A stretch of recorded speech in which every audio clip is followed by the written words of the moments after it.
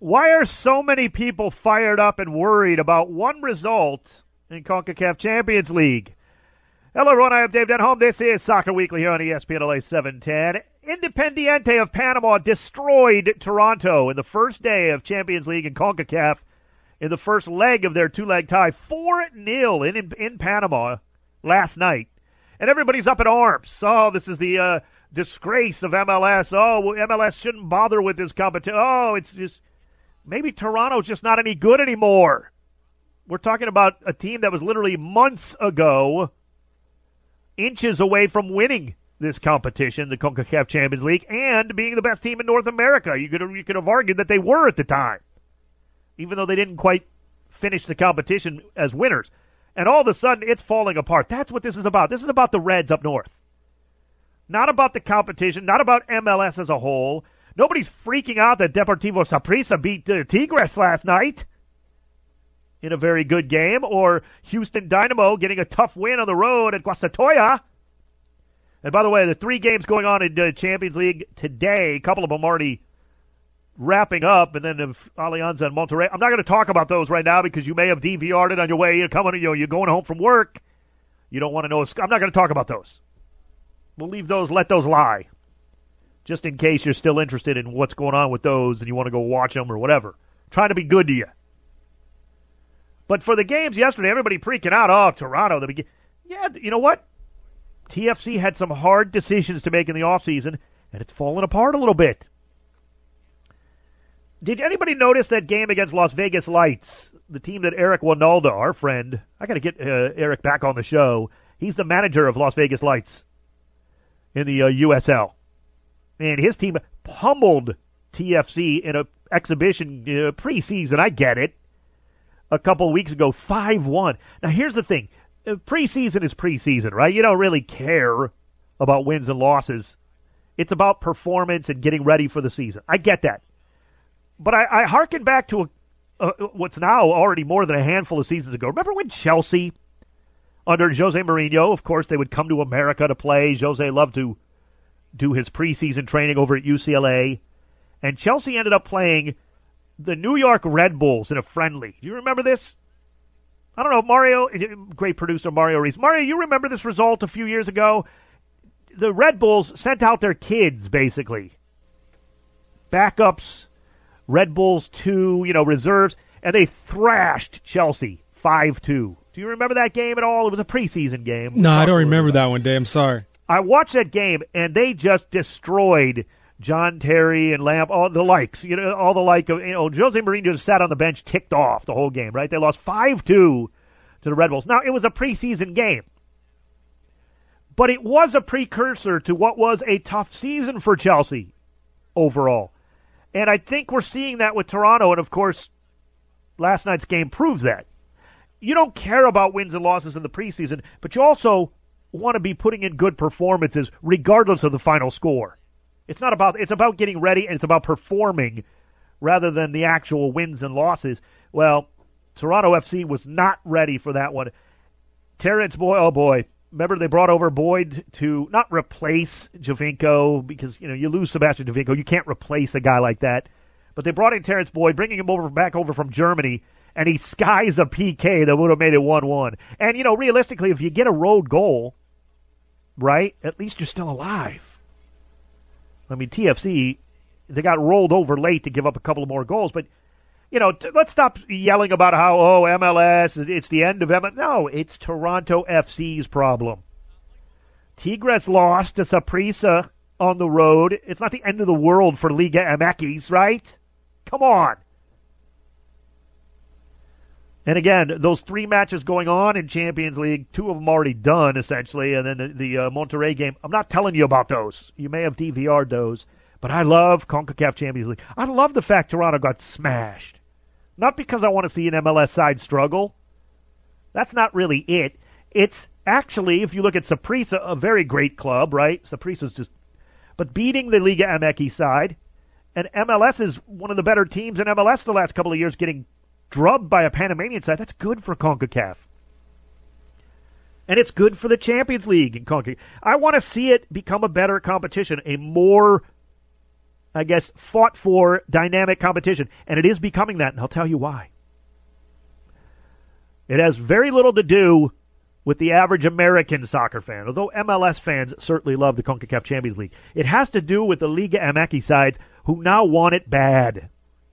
I was reading a tweet from Tom Marshall, our good friend here of the show, who covers Mexican football and the Liga MX, and of course he covers the El Tri. And Tom had a very good tweet. Essentially, I think it was yesterday during the games, how the Mexican sides really want it. They want the CONCACAF Champions League. They want to win it. Unlike maybe years past, like several years ago, many years ago, where it was just kind of an afterthought. They were going to win, and they didn't really, they played backups and still won. They know they've got fights on their hands now in Champions League, and they want it. I'll even read his tweet from about a day ago. Part of that tweet says, Mexican teams, Monterrey, Tigres, Santos, and Toluca, my Toluca, absolutely desperate to win the competition for differing reasons, says Tom Marshall. And he's plugged in to Mexican football. We love him here on the show. It was a great tweet. And frankly, he's right. And that honestly makes for good football. And it's really where the future lies when it comes to the Champions League. Everybody's got to get more involved in it.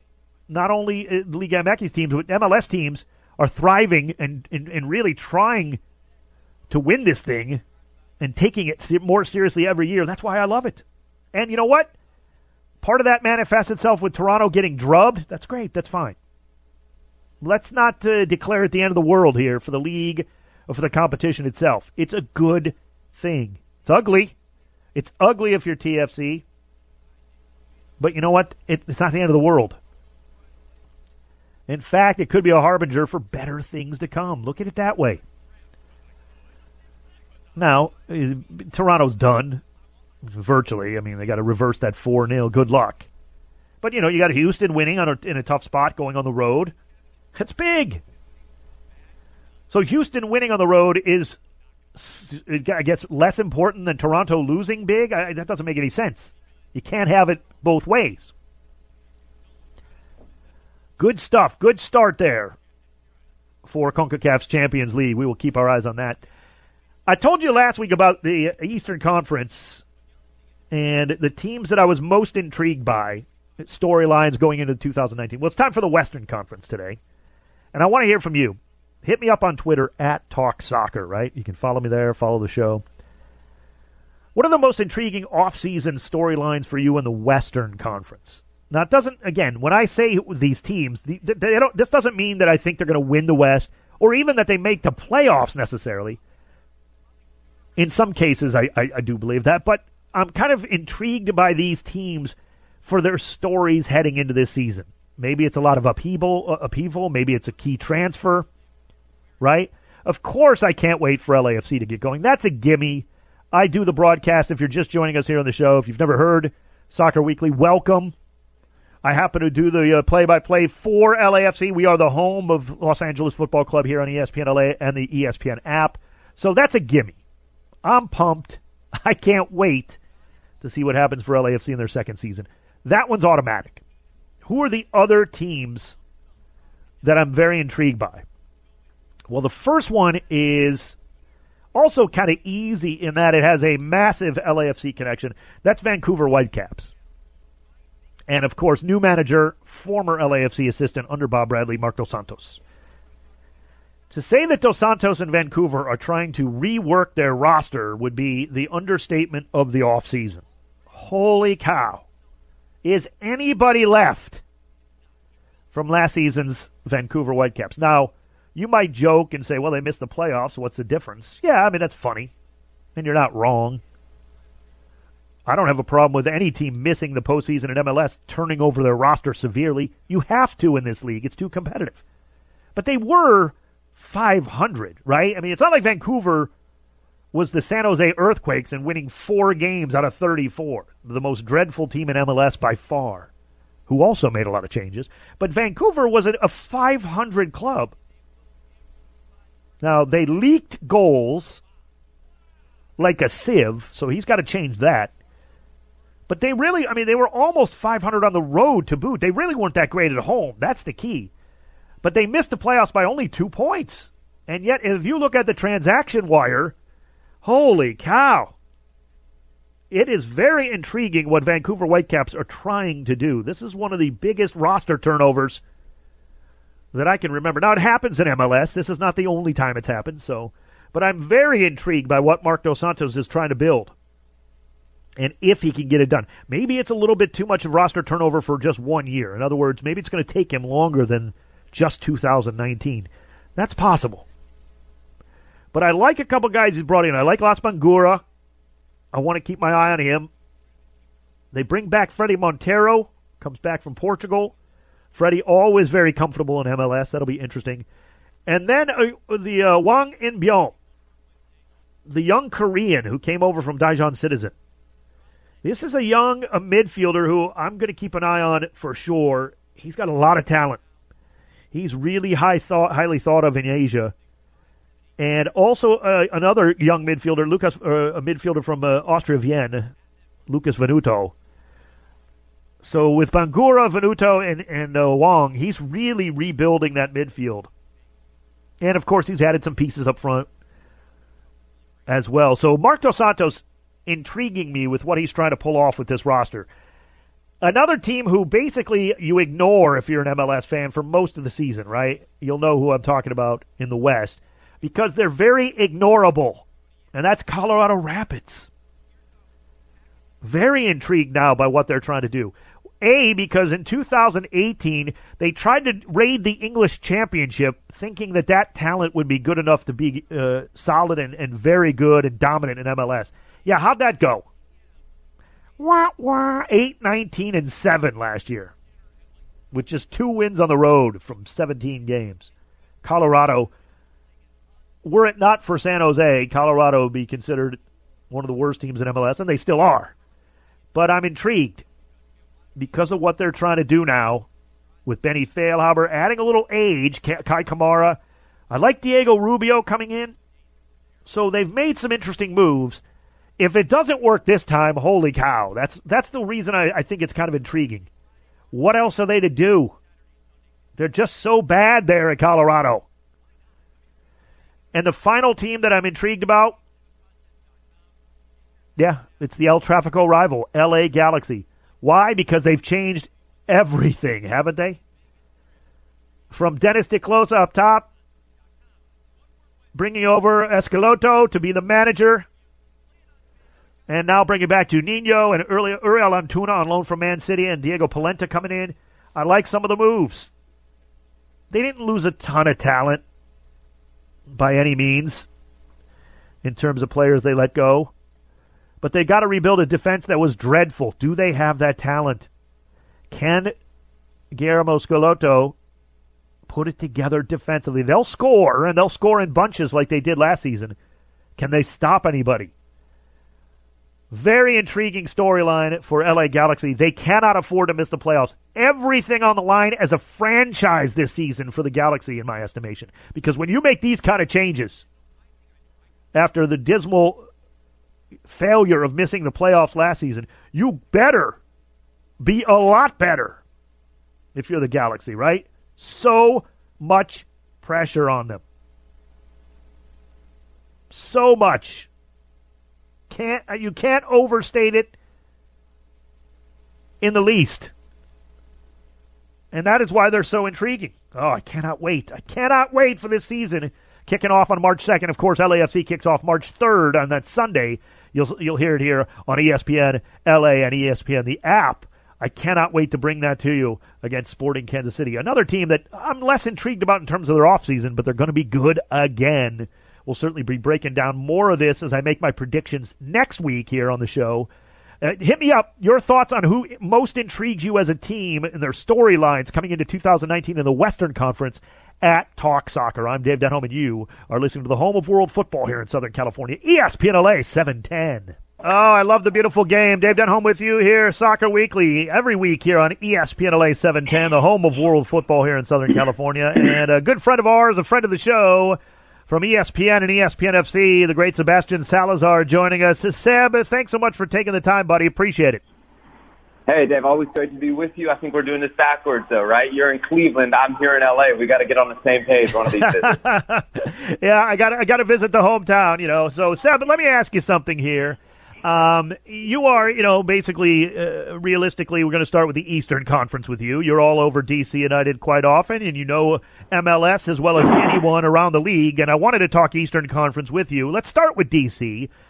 Some of the moves in the offseason certainly looking good on paper. I think this is a team that certainly was on the rise with the addition of Wayne Rooney and how they finished last season. The Luciano Acosta situation, how does that affect them, though, as they've made some good moves in the offseason, but are they ready for this campaign? Yeah, I think the biggest question around DC United, and each of the kind of primary contenders in the Eastern Conference has a big question.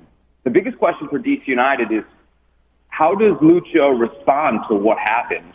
On a personal level, no matter how committed Lucho Acosta may have been to DC United, both in the short term and maybe in the long term, because there was some pretty advanced contract negotiations going on between he and DC United before all the stuff with PSG broke. Yeah. That's a life-changing opportunity for a player who grew up in Boca Juniors system and as the number 10 La Jolla Boca Juniors Academy. I think people always thought he would eventually make it to Europe. This was a chance to not just make it to Europe, but to make it to the elite of Europe. And all of a sudden it went from 0 to 60 and back down to 0. And suddenly he's playing in a preseason game against Bethlehem Steel back in Florida. I think that's a lot for a human being to go through. I think we have to remember Lucho is a young player who has shown he can at times be volatile, both with his performance and a little bit with his mood. We've seen him, have discipline issues, red cards on the field in the past. The point is, he's a player that's evolving still. He's a player that's maturing still. And I think how he responds to this is really going to be the story of DC United's season. I say that because if you look at the end of last year, in terms of hotness, red hotness coming into the MLS playoffs, nobody was hotter than DC United.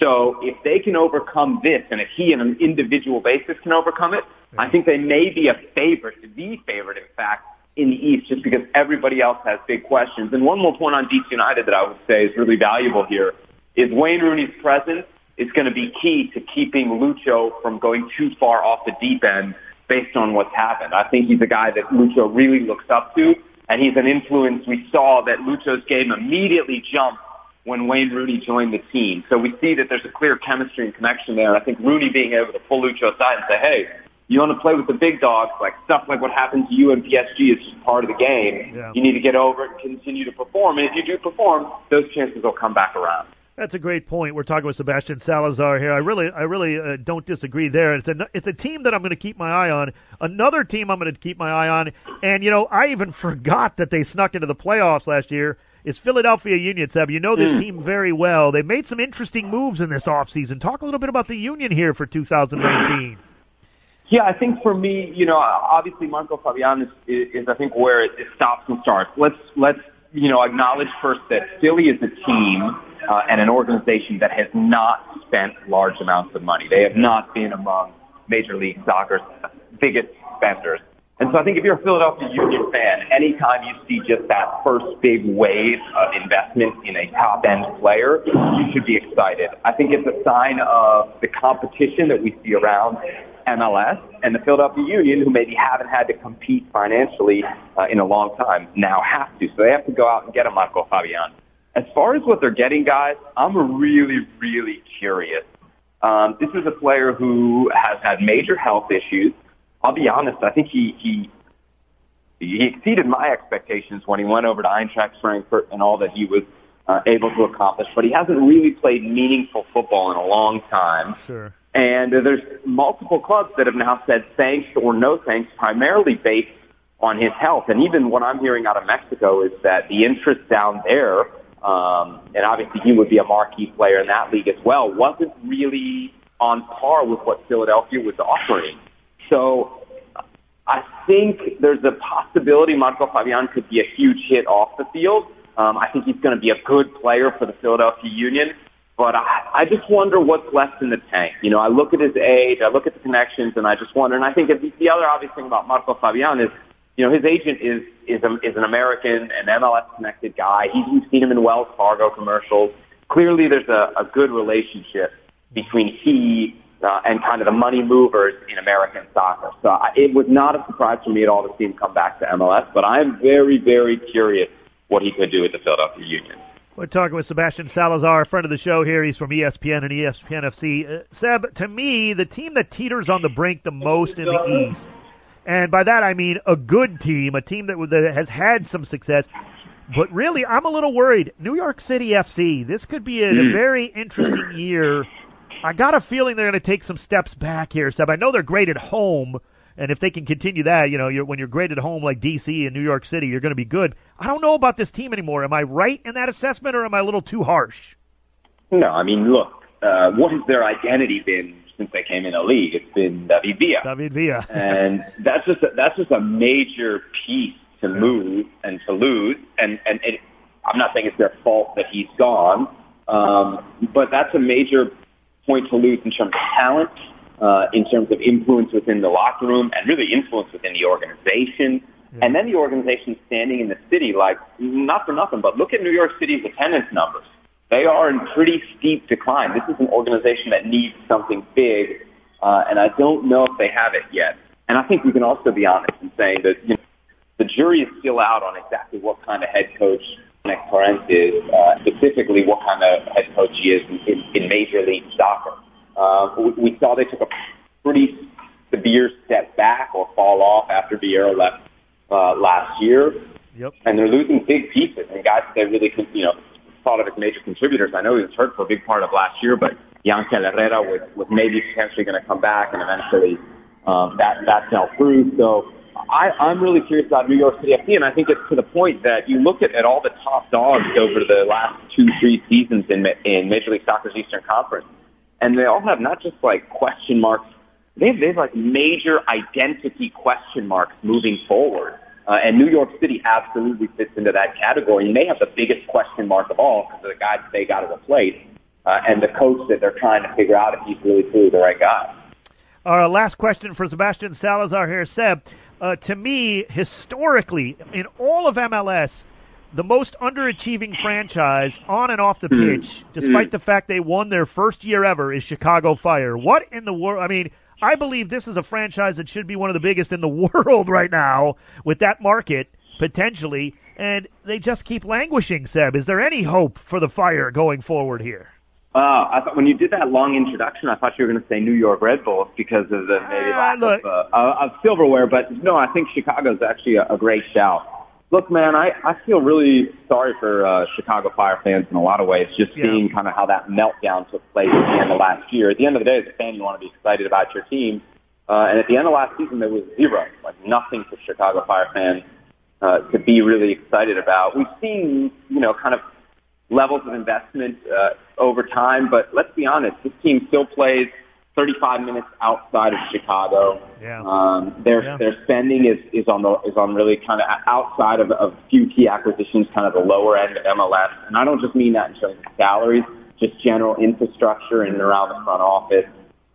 They're not really known as a team that's really flashing cash and kind of the things that you maybe don't see on the field. You've seen some reports about teams that want to cut loose their academies, and Chicago seems to be at the front of that list, which is really a horrible black eye, I would say, for Major League Soccer in general, but certainly for the Chicago Fire. So I wish I could sit here and tell the folks in Chicago that they have something to really look forward to, but I just think there are really deep, serious problems in the way the Chicago Fire do business or have done business in the past, and maybe the level of commitment. And so until those things are sorted out, maybe problems isn't the right word, just questions, unanswered questions. I'm really skeptical about what the Fire are going to be, especially given that even though we say, like, look, all these teams in the East have problems or questions, man, the East over the last couple of years has proven it's the big dog now. I mean, that seems to be where the powerhouses are. He's not lying, and he is the best because of it. He tells the truth. Sebastian Salazar of ESPN and ESPNFC. Check out his work there. I love ESPNFC and the show that they do. Seb, thanks so much for taking the time, as always. Enjoy. And I look forward to the season, man. I can't wait. Absolutely. We're going to have some big LA, both Galaxy and FC games on ESPNFC. I know I'll be back on the 31st of March for a Galaxy game against the Timbers, and I think there's a U.S. women's team on April 7th. So put in your books, Dave, and I'm going to come in studio. And don't be in Cleveland. You got it, brother. He is the great Sebastian Salazar. I look forward to it. Seb, thanks so much, man. We'll talk to you soon. Of course. Later, brother. Sebastian Salazar. Check out his work at ESPN and ESPNFC. Coming up, Vince LaRosa, the great LAFC Vince, will join us talking black and gold breakdown. It's next on the home of world football here in Southern California, ESPNLA 710. Soccer Weekly, ESPNLA 710. If you miss any part of the show, any interviews we do, don't forget you can always subscribe, rate, and review the podcast on iTunes, your Pod Stitcher, wherever you're going, the ESPN Pod Center, all of that. You can go find it on the podcast each and every week.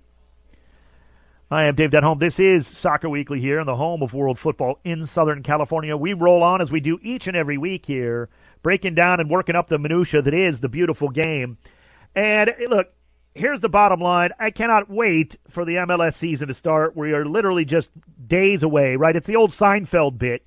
You're a couple of weeks away, which really means you're a couple of days away, which is basically you take out showers and meals.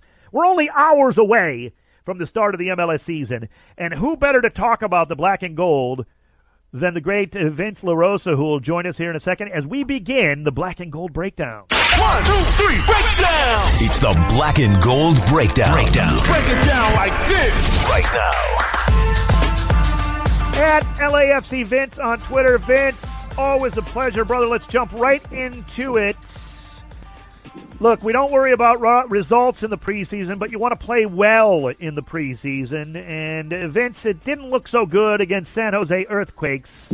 And yet not all was lost there. Sum it up really quick again. I read your recap. We know what happened with the loss to the Earthquakes for LAFC, but where do we go from here with that? Yeah, a lot of people probably don't want to hear this, but that match was probably more about the Earthquakes than maybe LAFC. There were some nice things that LAFC did. They didn't all come off, and we didn't get the reward of a goal. I mean, really, though, what we saw was kind of the influence of Matias Almeida. San Jose they were energetic, they were combative, they were fighting. I mean, they looked exactly like a team you would expect that brought in a high-profile coach that's basically figuring out which guys are going to stick around and which guys aren't. You know what? Let's stay on the Earthquakes for a minute. They're the team I hate the most in MLS, and that's been that way for a number of years. They were the worst team in MLS, Vince, but I got to tell you, for a team that won 4 games last year, I always felt like they had way more offensive talent. Now, the defense was leaked like a sieve, and the midfield was a mess at times, but is this a team that can be turned around reasonably quickly for Almeida? I think if you consider the style that he's bringing in, yes. Mm-hmm. I mean, he's going to have a team that basically they're just going to be based on running, to be honest with you. Yeah. They're going to go 1v1 all across the pitch, and it's going to be all about willingness. And last season, all those things you said about San Jose were true. And what's worse, you couldn't define them. There was no style. There was no ethos to them.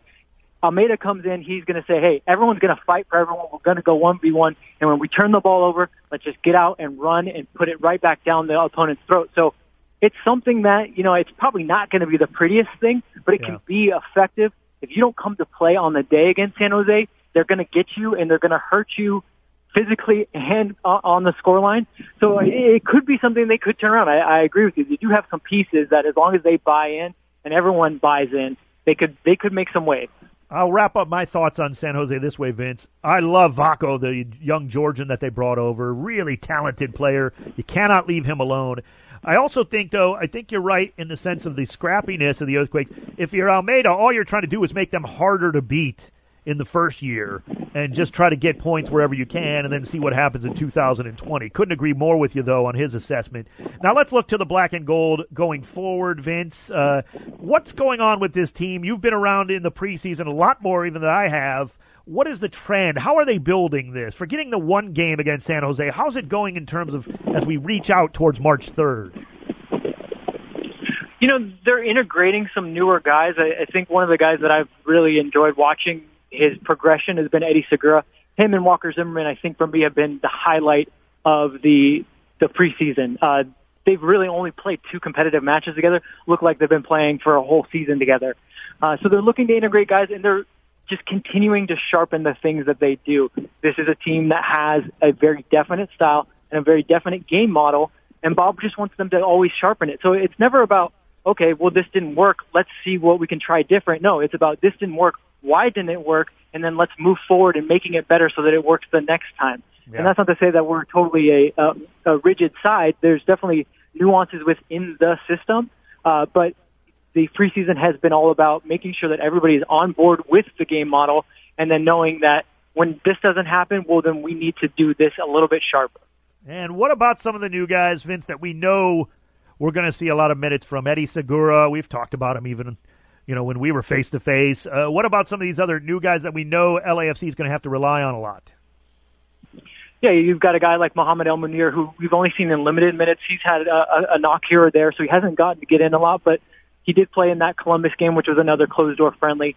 To start for the first 20 minutes, he was flying up the pitch, the things that you wanted from him. And also, he's got that speed to make those recoveries. So I'm excited to see him. Obviously, though, if he's maybe not quite ready to go right from the start, you still got a guy like Jordan Harvey. So the depth is much, much, much improved than what we've seen. Again, talking about more new guys, Peter Lee Vassell gets a start against San Jose, and that's a game that is tough for a young player because those guys are coming in there, they just want to beat you up. And Peter's maybe a little bit slighter than most guys, but as the game wore on, he started to find more and more pockets of space, started to adjust his starting points to where guys couldn't body him, and then you started to see his confidence on the ball, his trying things. So those are some other guys to go along with Eddie that I think we're going to start to see some things from, and I think the coaching staff is going to want to maybe bleed early to see what kind of player they've got. What about events as we look for the second season of guys like Diego Rossi and Carlos Vela? We've talked a lot about this, but what about that midfield with specifically a guy that I think is really everybody's pointing toward Andre Horta, myself as well. Talk a little bit about him first, but then also Eduard Atuesta. I think he's such a linchpin for this midfield. Yeah, Andre, we're looking, still all waiting for that breakout, right? And a lot of it was learning the system, and a lot of these things, when we say system, it's not like the higher level soccer things. He's learning a few things that might help elevate his game to make him better. He's got the raw tools, but sometimes he does a thing where maybe he takes a touch that he's not facing the field, and that's the things that the coaches are saying, hey, if we can turn you around, we can get you facing the field, you can do real damage. So those little nuances, sometimes even though they seem easy, they seem like a slam dunk, they're hard because they're built into you. You're hardwired to play the way you were, grow up playing, and he's been successful prior to that. Eduard Atuesta, kind of in the same way, but he's more of a role change. He's a guy that, in a lot of ways, was a box-to-box player, but now he's being asked to be more of the deep guy in most situations. Obviously, he's going to still get forward. We have fluid midfield, but he's being asked to make sure that at all times he is balancing the other two that are in his trio, whether that's Andre, whether that's Mark Anthony Kaye, or Lee Nguyen out there. So those are two guys that they're learning the game in different ways. But you got to know that when they figure it out, they have the quality to really put teams away and play the style that we're looking for. We are talking with LAFC Vince here, the great Vince LaRosa, hanging out in Black and Gold Breakdown with Dave Denholm. This is Soccer Weekly. Vince, I asked this about when we talk about other shows, do other sports talk shows and other sports, if you will. I ask a lot of people this.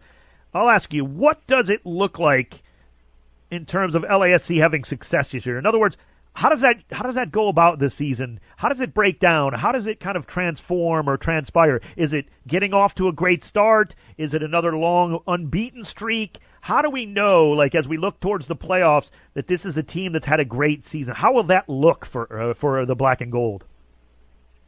I think, obviously playoffs, you get there, it's a knockout competition, and then from there you kind of have to sort it out. It's a crapshoot, we're not worried about that. The season really is how you're right. The playoffs, you just kind of got to, play your best and hope. Yeah, and we had a team last season that 30 minutes breaks a different way at Sporting Kansas City, you're looking at the Western Conference champions in their first season, or should we say regular season Western Conference champions. So the bar is high. I think if we can fast forward and we say, okay, LAFC did really well this year, what we're going to say they did really well is because they had consistent performances. I think on the whole, different guys stepped up at different times to really be good, whether it was Carlos for bursts or Dio while Carlos is gone for a while, or Diego. But I think what we're going to see, if LAFC reaches all their goals, you're going to see one guy one or two guys that really, from the start to finish, bossed the games. And basically, when the team needed them to pick up everybody else, they're going to do that. And that's something that maybe was lacking last season. I mean, like I said, we had chunks of it or we had pieces of it in games. But if we see somebody like Carlos Vela take that next leadership step and really just carry this team, or even maybe a guy like Mark Anthony Kaye, demand more of his teammates and really make sure that he's bossing games and he's a linchpin there, then that's when we're going to see LAFC go, beyond third place, beyond maybe just taking the conference and really making waves in the playoffs. Oh, I love this guy, LAFC Vince on Twitter, Vince LaRosa. Vince, I'm going to put you on the spot here now. I'm going to fully disclose I hate video-assisted replay. I think it's the death of sports. I think it's the death of passion in soccer in a sport that's built on it. But I'm going to let you have your piece. I won't rebut after that. I wanted to lay out my opinion to you. I think you know that, though. What is your thought on video-assisted replay when it comes to soccer, Vince? I see your side a lot. I do like VAR. I like the way that it was done in the World Cup, and I think a lot of people say that's kind of their out. But my thing is, please just tell us exactly what you're looking at. Let's actually not have it as fluid as the rules of soccer. Tell me we can only look at these things and then do that. The one thing that I think MLS really failed on was saying, okay, it has to be clear and obvious. Well, that standard is just too weird. I need even stricter rules, stricter guidelines. So like you say, we're only peeking in on certain things so that we're not slowing down the pace of the game, and we're not curious about what exactly we're looking at. If we have strict criteria of the only things you can look at and the only times you can stop the match, then we all know exactly why we are stopping the match. Vince LaRosa, you got to check out his work on Twitter at LAFC Vince, part of Black and Gold Breakdown and a friend of the show, part of Soccer Weekly here on ESPN LA. Vince, always a pleasure, buddy. We'll see you soon, man. Thanks, Dave.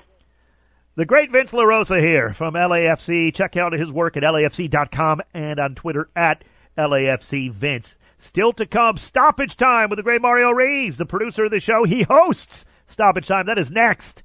It's the fastest segment in radio coming up right here on the home of world football in Southern California, ESPN LA 710. Always good to chat with Vince LaRosa of LAFC.com. And if you missed the Sebi Salazar interview from ESPN and ESPNFC earlier in the show, you can podcast Soccer Weekly each and every week here. The podcast gets up virtually right after the show on the ESPN Pod Center or at iTunes or your podcatcher. Subscribe, rate, and review on iTunes. Give us a review. It does help, and I truly appreciate it. I can take it. I've been in radio long enough. I can take the criticism if that's what you prefer. Time now for a segment no one can criticize. It's the best in radio. It is Stoppage Time. What time is it? Stoppage time! Yeah, stoppage time! It's stoppage time! Right now! Producer of Stoppage Time, host of Stoppage Time, and the producer of LAFC and Soccer Weekly, it's the great Mario Reyes. Mario, how are you, buddy? Dave, doing good, man. It's been a jam-packed show. Yes, it has. Thank you for that. I appreciate your hard work, man. We got to get right to it. We got DeMarcus Beasley now, 20 years after signing his first MLS contract, still hitting goals. And this one was a late game winner for Houston Dynamo in the CCL opener, Dave. This was a beauty, too. That was a beauty. It was still doing this goal. thing, DeMarcus. 20 years he signed a goal. Oh, my goodness, yes. Mario. I was practically a teenager when no, I'm kidding, but wow. I mean, how old is Beasley now? He's got to be 38, 39, somewhere around there. Maybe that's a good 37. Question. Well, he and Landon are right that same generation. He's around 36 then, 37, because I know Landon's about that age. So one thing about DeMarcus, if you look at him, you can't even tell what age he is. I mean, he could be 20. True. He could be 40. He looks good.